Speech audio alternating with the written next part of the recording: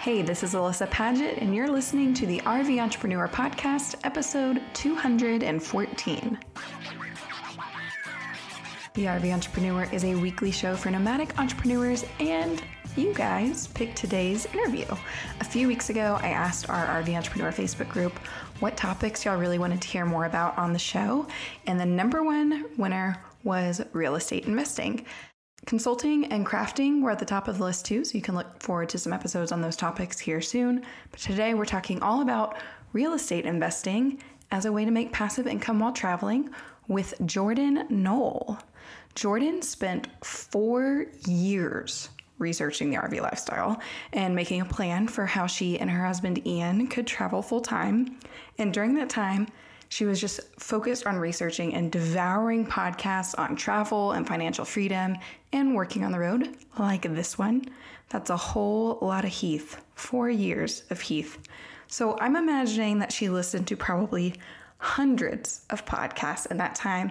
And she said based on everything that she heard, there was one secret that she heard over and over and over, that if you want financial freedom, if you want to retire early, if you want to travel the world and not be worrying about money, there was one thing you needed: passive income through real estate investments. And so in this episode, Heath and Jordan dive deep into everything she has learned since becoming a realtor and now owning 7 different rental properties in Michigan. As always, if you hear something mentioned in the show that you want to remember, or you mention a resource or a website that you want to go back to, we write all that handy stuff down in our episode show notes over at heathandalyssa.com.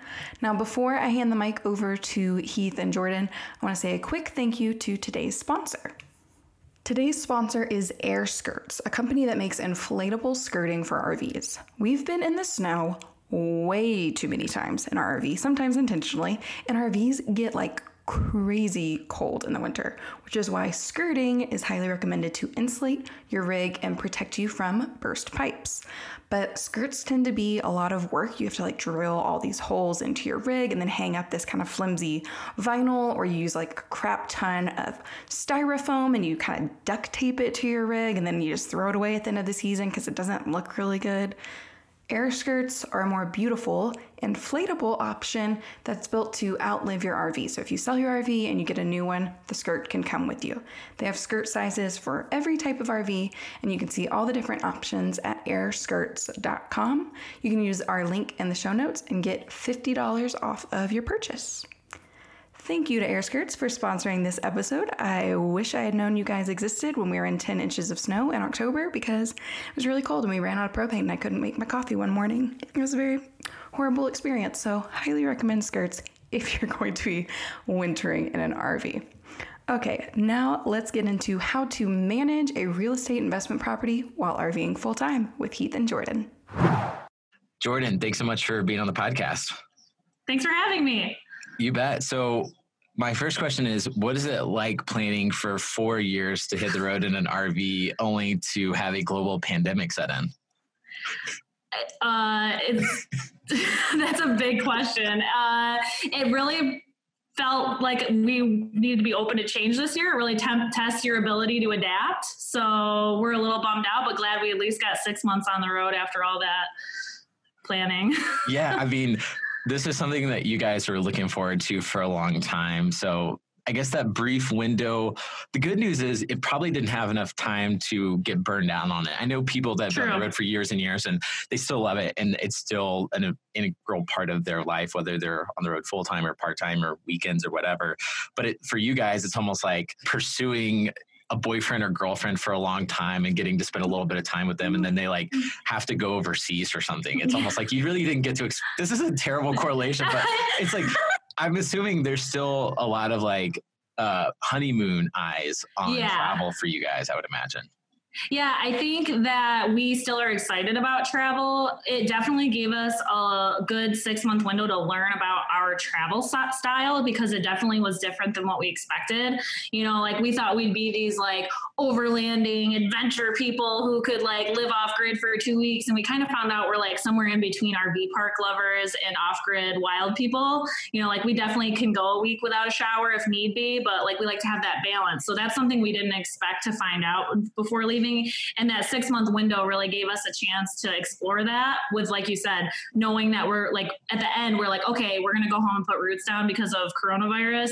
So we can tough it out for a couple more weeks and then go home and live the cushy house lifestyle for a little while.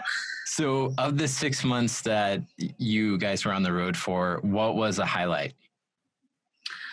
Oh man, just exploring. Mexico was the highlight. That was 2 months of our 6-month trip, and just seeing how easy it was to travel there, and like all, the variety of things to see, and obviously the cost too. That was my husband's favorite part, was the budget friendly nature of Mexico. But you just meet so many like Europeans and South American people who are doing the Pan American Highway. Like that's something we would have never run across in our local neighborhoods, you know? I'm curious of all, like you guys were planners and you spent a lot of time kind of researching RVing, and your very first trip was Florida to Mexico after you had rehabbed your RV. What was it that Mexico attracted you? Why was it that Mexico attracted you versus, you know, like a lot of people start with national parks or something like that? I think we've done enough travel in our time and been to enough national parks just in our normal 2-week vacation that we used to have in our corporate life that we wanted something a little bit more adventurous. And we love the beach, and we had seen other YouTubers, you know, do the travel to Mexico thing. And it just really looked like it was right up our alley. You know, Florida was kind of a necessity because we ran out of warm weather here in Michigan to finish our build out. And both of our fathers winter in Mexico, or I mean, in Florida, sorry. My dad does winters in Florida, and Ian's dad lives in Florida. So we had like a nice place to go finish our build out and finish our planning for the Mexico leg of our trip.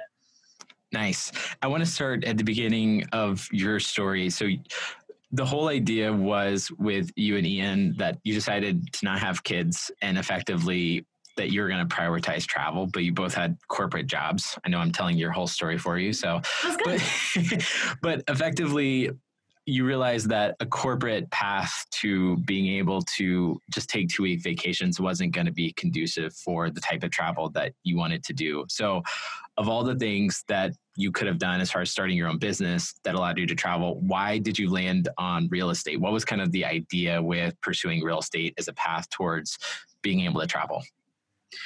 I think that the flexibility of real estate was the main reason. We were already on like a financial path. So like we did the Dave Ramsey get out of debt thing for a few years. And then we started, you know, we bought our first investment property. And then like I was binging in my outside sales job, binging on podcasts. And every early retirement podcast you listen to, there is some element of real estate in there and the passivity of rental income.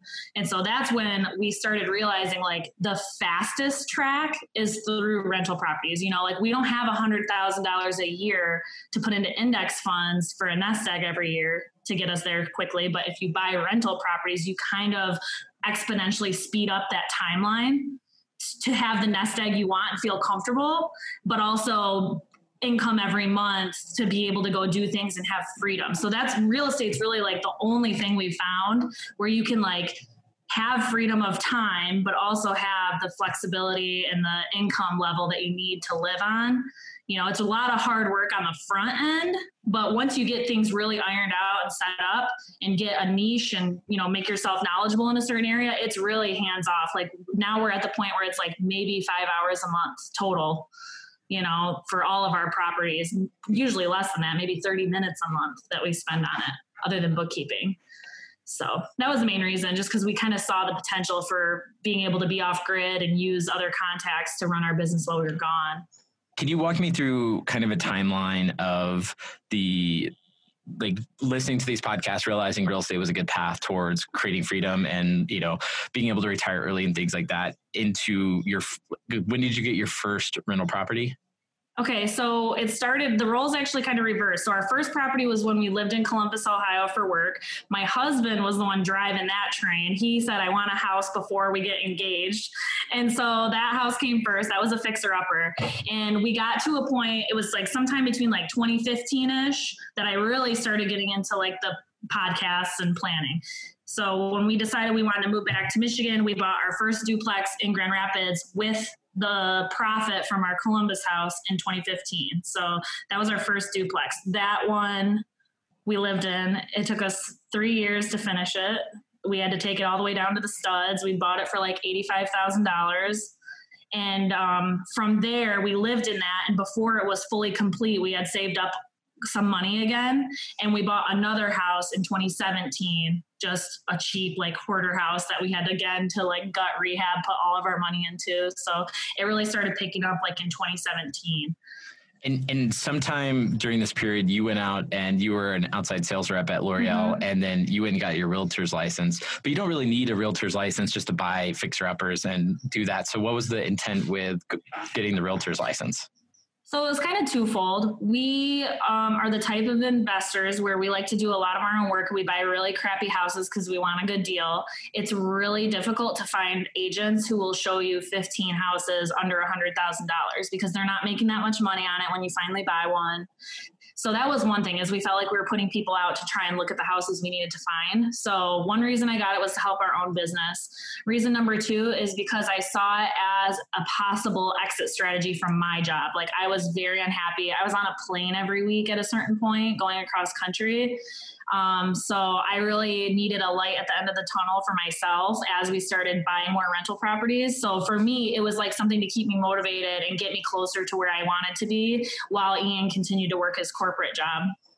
Got it. No, that makes total sense. As far as like buying a house, you know, how much do you guys try to put down on these houses? Are you concerned with things like is it PMI, like the insurance? Yeah. For if you don't put enough down, and then, you know, how you look at how much you want to invest in these properties. Like, is there a particular case where you can kind of go through that start to finish and say like, and here's how much we're making like a month to month on this long-term lease, and that's a success? Yeah, I mean, there's definitely a lot of different strategies you can take. The market's different now than when we did the majority of our investing a couple of years ago. So in general, our strategy was, and this works for a lot of my investor clients that I work with too, is like they have corporate jobs. So they leverage their high credit score, and B, their W-2 income or their business income that's very steady. And that's how you really get the ability and access to loans. Conventional loans are obviously going to be the cheapest, but like I have some investors who use their VA benefit so they can put $0 into a deal and just live for free in like a 4-unit or a 2-unit for a couple of years. For us, our strategy was to put, 10% down, 15% down, whatever your bank is requiring for a single family or multifamily. And then the way we run the numbers is always based off of what its value will be when we're done fixing it up, how much money it's going to take to fix it up, because we were paying all of our stuff out of pocket with our paychecks. Like we literally were living on nothing and putting, maybe $4,000 a month into our rehabs. And then the rent rate at the end. So, 3 years ago, rents were a little lower, and that's why we bought lower houses price wise to do our own sweat equity into it rather than putting money into it. And like, for example, the second house we bought is in a little riskier neighborhood. It's a little bit more on the developing side, and we weren't sure how easy it would be to rent. So like for that one, we paid cash for it, and that one is still paid off because it's less risk if you have less debt. That's just our take. I do have plenty of investor clients who use like hard money loans at 10% interest, whatever. But probably a good example is this duplex that we just bought this year out of necessity of needing a place to stay during COVID, because our home was rented out and it will be rented out till next year. So this house is more like the current market here in Grand Rapids where we live. We bought this duplex for $215,000. We live in half of it, which means we could have put as little as 10% down. We ended up putting 15% down because actually the rate was better. We could have put 20% down, and that would get rid of what you're talking about, the PMI, which is mortgage insurance. But actually our rate went up with a 20% down loan. So it was actually more financially responsible to take the PMI, which is like $15 a month for us, and do 15% down in this house. So we have 15% equity. Now, this is a side-by-side duplex. It's currently like a raised ranch, so it has a downstairs like extra living room and like a utility room. And so it's a 2-bed, 1-bath on the main floor.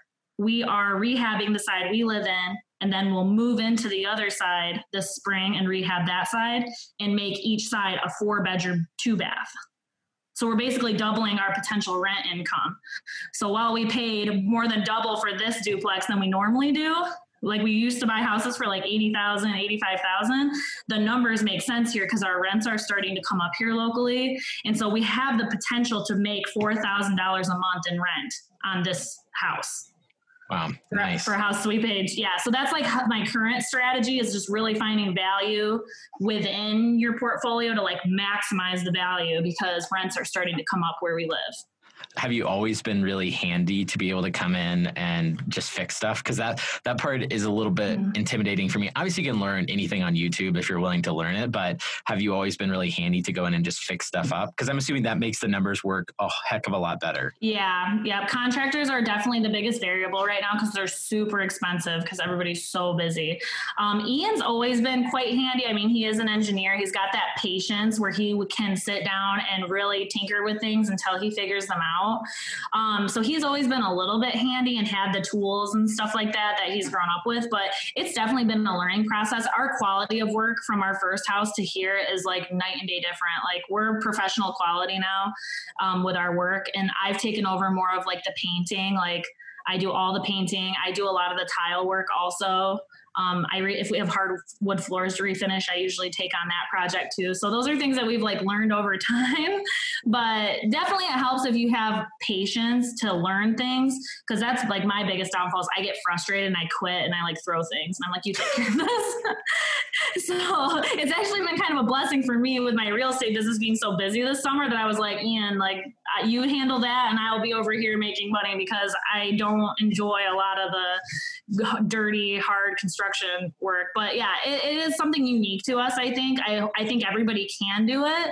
It's a lot of nights and weekends and using a lot of your free time. So we definitely like sacrificed a lot of social time in those years that we were building up, but it definitely made the numbers work. And like, it probably added 5 years onto our timeline, like gave us an extra 5 years of freedom just for keeping the budget as tight as we did.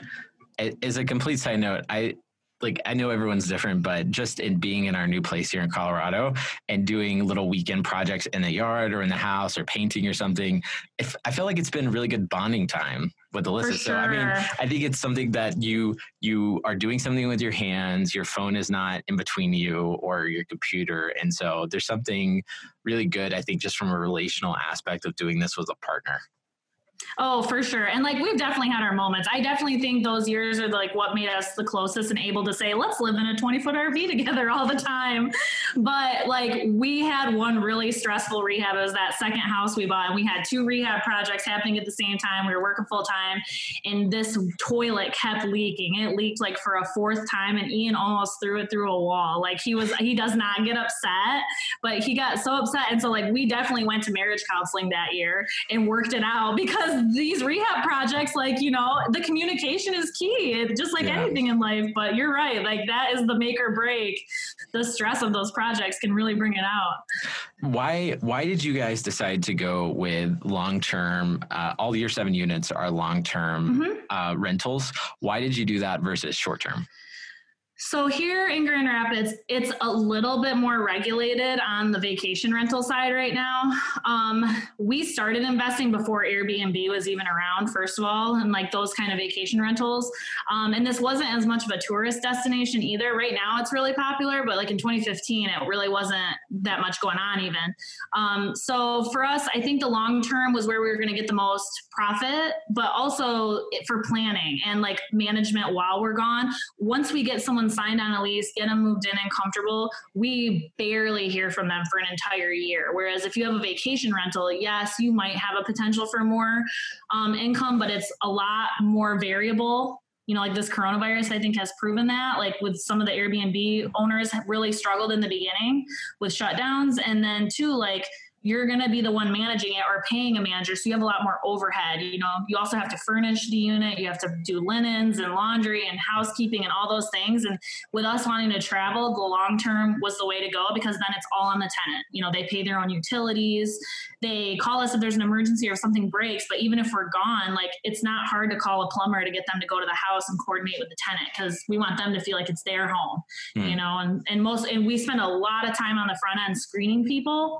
So those are the types of tenants we look for, who are going to respect the property and really, you know, treat it well and be responsible. So that was mostly why the long term. Yeah, no, that makes total sense. It's a lot more turnkey as you're on the road. So can you walk me through the process, Jordan, of like finding, sourcing tenants? Like, what tools or application processes are you using to find good people? Because I would assume if you do find bad tenants, you have to worry about replacing them or fixing stuff on the house. Like, that would be a major headache to manage while you're also on the road. So can you walk me through finding good tenants and the way that you guys have approached that? And then also just kind of the ongoing tools, I guess, for managing your now portfolio properties, you know, both at a high level and also the individual ones. Yeah. So the biggest thing for us in the beginning that I would recommend for anyone anywhere in the country considering this is that we have a really great local rental property owners association. And they have classes on like lease law, evictions, you know, screening tenants, and like the laws around fair housing and how to interview. They also have tons of resources. So all of our lease documents are written up by the lawyers for this rental property organization. And so by having membership, we get access to all of that for free.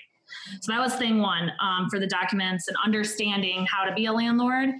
As far as how we screen our tenants and where we find most of our tenants, honestly, in the last 3 years, we found most of our tenants through Facebook Marketplace. We post our rental we list it on Facebook Marketplace with we do get professional photos taken. That has been a great investment for us as far as attracting the right tenants, because it makes the house look amazing. So we post on Facebook Marketplace. We've posted on Zillow in the past. I'm not sure if we will this year, because they're starting to charge landlords for using their platform. And then the biggest tool for us is called Cozy. It's COZY.co. And that's a website we've used since the very beginning, and it does all of our management. It's totally free for us to use. And we use it that's where our potential tenants apply and get screened. And that's where they pay their rent. We can upload all their lease documents there. And then that way too, like, we have a lot of young professionals who rent from us. And if they have roommates, they can all split their rent right on this website and pay their portion. You know, we can pay, you know, charge rent, any kind of fees, like pet fees or anything like that on there. It's like amazing. So everything's online and we just check it once a month. So while we were on the road, that was like the key to everything. And I recommend it to every landlord I ever meet, just because it's so user friendly and it's tenants called love it Cozy. Too. Cozy, COZY.co. Got it. Okay, cool. Yeah. And so they don't charge anything, and you can have all your properties under there. All your tenants pay you directly in there. Have you guys had to deal with any, like, what have been a couple of the fires that have come up since you've been managing properties? We've had a couple. So like one year on New Year's Eve, we were like at a wedding on New Year's Eve, and a furnace went out and the tenants had been gone all day. So they didn't know it was out. And we were really concerned about the pipes freezing because it's an older house. And so we went there, we called like one of those, you know, what do you call it? Like the on-call HVAC people. They came, they replaced the part. We were back at the wedding by like 11:55 p.m. That was probably the most inconvenient call we've ever gotten. You know, if we were on the road and something like that happened, we outline in our lease, like what's an emergency, what's not an emergency. You know, losing heat in winter is an emergency. And like, if he weren't able to get in touch with us, there's a secondary instruction for that tenant to follow. So, you know, if we weren't here, we would have the tenant call that HVAC company, get the work done, and then we would pay for it when we found out the next day or whatever. That's kind of how we have it set up. So that was one. Well, while we were gone, honestly, in the whole 6 months that we were gone, the only thing that happened is that one of our units, the refrigerator light bulb, burned out. And so we ordered one on Amazon and had it shipped to the house, and the tenant just replaced it themselves. Nice. That was it. So. And that was, I know you guys have 7 units now. When you were traveling last year, was it 5? Yeah. Okay, before the duplex, right? And so in 6 months of travel, having to reply to order a bulb on Amazon seems like a pretty light lift. right? Mm-hmm. So if somebody's listening to this, there's a lot of different elements. You've been doing this for a while now. So you guys are pretty professional at handling and buying rental properties and rehabbing them. But if somebody wants to get started and just go and try their first one, maybe they have a house, so they're thinking about renting it out, or they are, thinking about buying one and they don't already have a property. Like what's some of the advice you would give yourself when you were first getting started and going down this path? I think the first thing is that we were pretty like isolated in our own little bubble of what we were building. And once I got my realtor's license and started meeting more people in the community, that sped things up quite a bit. Like I have so many contacts now that I didn't have when we started that have given us so many good ideas or been our contact person when we're not there. So that's something I would really recommend that would have probably benefited us in the beginning if we had invested a little more time in networking. I mean, you can do that there's a website called Bigger Pockets. I know a lot of people who are interested in real estate or know about that website. So meet local realtors on Bigger Pockets who are interested in investing, meet other investors who are local, join your rental property owners association. It's usually not that expensive to even like attend an event virtually or in person and meet other people doing what you want to do, because they know which vendors to stay away from, which ones to hire, they know which property managers are great. That could also even be an easy way for someone to get connected if they don't have a lot of contacts where they're going to be having a rental or where they are currently living, is just start interviewing property management companies and say, hey, this is what I'm thinking of doing. How would you guys manage this? Like you could even do it more hands off than Ian and I do, because we do self-manage our properties. But like here in Grand Rapids, we have a handful of great property management companies that you can pay 8 to 10% to, and they handle everything. And you literally just get a direct deposit once a month. So even, sourcing and tenants and updates and things like that to the property. Yeah. Yeah. No, that makes a lot of sense. Do you feel you could have done this as successfully if you hadn't gotten your realtor's license?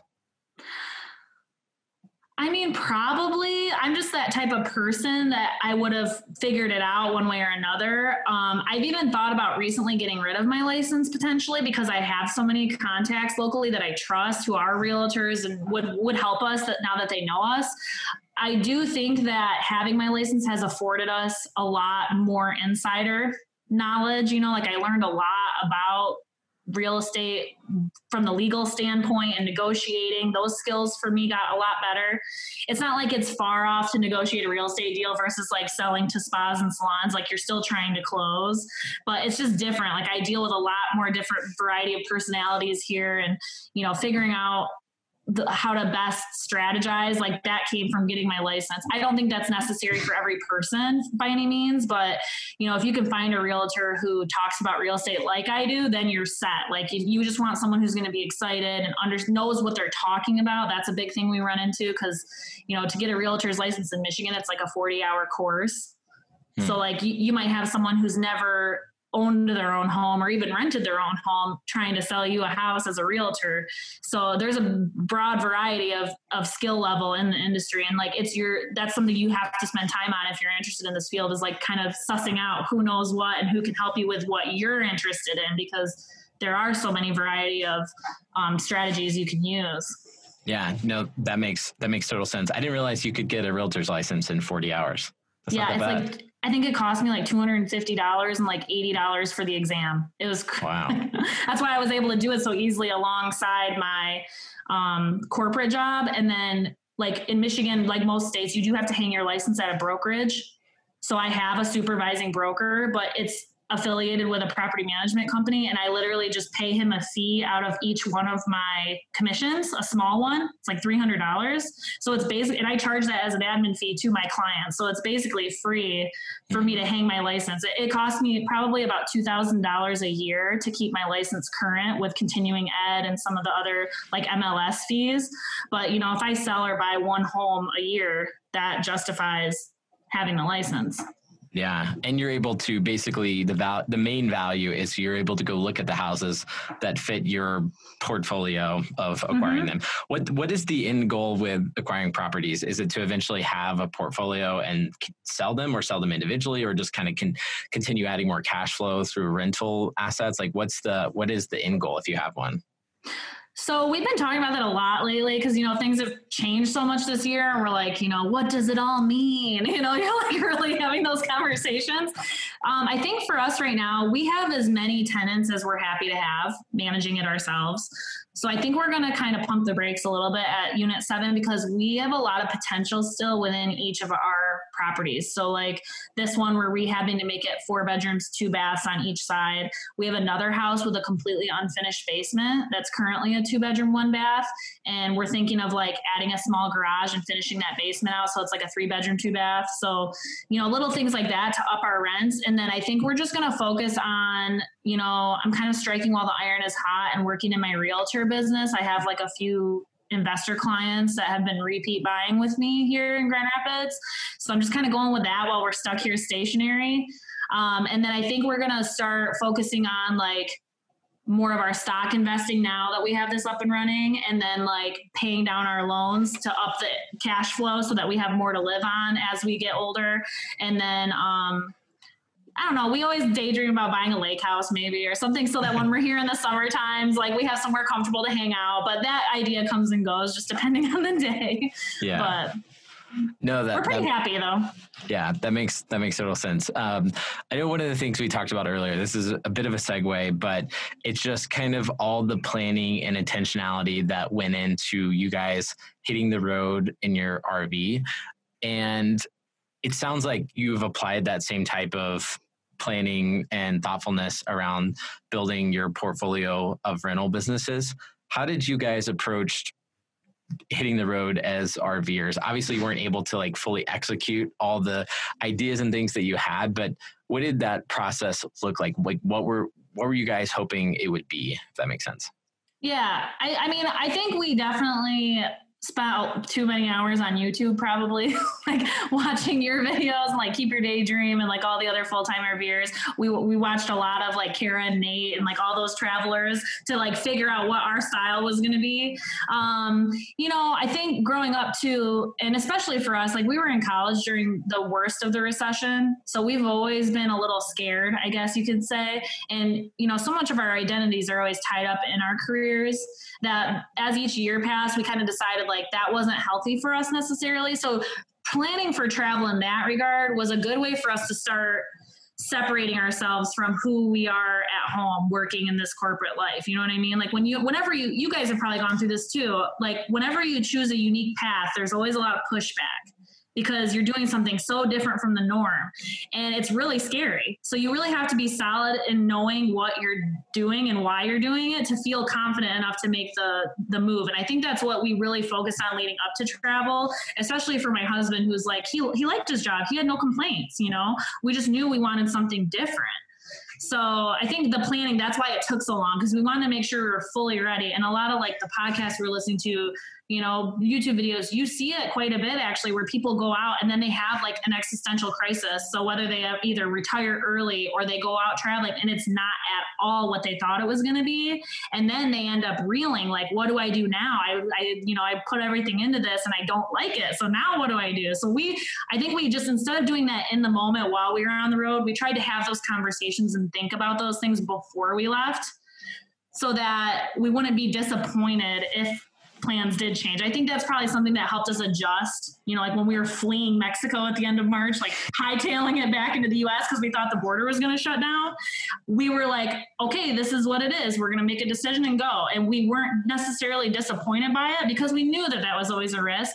And luckily other people had put so much content out and shared so openly because that gave us an opportunity to prepare for that mentally ahead of time. Yeah, no, that makes total sense. And I know one of the other things that you mentioned was you guys didn't necessarily want to have to work a ton on the road, which is the intent with having the real estate business. And I've talked to a couple other people on the podcast and in person who are managing rentals from the road and both short and long term. And it's almost like the people who I've talked to who are still in their careers who are managing real estate seem to be working the absolute least of anyone I've talked to. Yeah. So, and on the flip side, we've met people who are like, you know what?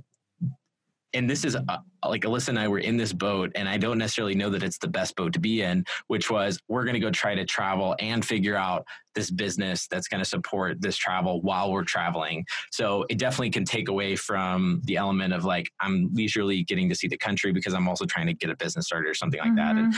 And burnout can happen because you're trying to do everything at the same time. So when you guys did hit the road for that 6-month period, because you had all these rental properties in place, were you doing much work? I don't think we did any work. I mean, I said that because the thing is, like, we weren't sure if we'd even have phone service or internet or anything, because we went over the whole country. So we were kind of like preparing for the worst case scenario. So like I had 2 people with keys to all of our rentals here. I had like several backup contacts in case we weren't able to get in touch. I had referral agreements with another agent if any of my clients had wanted to buy something while I was gone, so that I didn't have to touch that part of the business. All my clients knew that I was gone. Like, they were probably annoyed with me. So like, oh, so that's what I bought a house from you for last year, so you could go off to Mexico for 6 months while I'm here, you know? So that, I think we kind of prepared for that ahead of time. And then when we got on the road, the only thing I think we did was we try to pre-lease. So we try to find out way early if our tenants are going to stay for a second year or not, if they're good tenants. So we started sending those emails out in like February and like, hey, are you going to stay or not? We need to know by the end of March. And then if they were or not, we would know by March. And then we started advertising for rent for like an August 1st lease date in like April. So we do it all ahead of time. And then we leave like 2 weeks for turnovers. So it's really ratcheted down now, but that's why, because like we definitely learned from your guys' journey. Like I would have been happy to go on the adventure and figure it out, but that is just not my husband's style at all. And I respect that because, you know, it should be fun. And if he's going to hate life because he's so worried about money, like there's no reason to be out on the road, you know? So I was willing to wait and get things ratcheted down. And now in hindsight, I'm so glad that we did because, you know, thank goodness we're in a position now where everything that happened this year, like we really weren't affected by it. We have been stuck at home, but that's it. And like, we're very, very lucky and very fortunate because like all of our renters have been able to pay their rent on time. We were able to find a safe housing for ourselves. And like, I really can't complain about that because we know we'll get another opportunity in the future. It's just, when is the question? Yeah, no, totally. I mean, hearing you talk about real estate makes me think, you know, that would be a really fun path, especially now that we bought our first house. I'm like, oh, that's not so bad. You know what I mean? Yeah. And, you know, on the Western Slope in Colorado where we are, it is really popular. And there's a lot of people moving out here from big cities like Denver and stuff. So recognize there's probably going to be, there's a really strong rental demand because very few houses are up for rent. So I'm like, if there became a time where borders open up again, which I believe they will, hopefully this year, that would be amazing with the, with everything going on. So, you know, I could see us definitely doing something like getting into what you guys have built. And I love the idea of it's such a lightweight management piece once you have it all. And I know a lot of work goes into the front end. So is there any other tools and resources for managing your rentals? I know you talked about Cozy and a couple other ones that have been really helpful for you guys.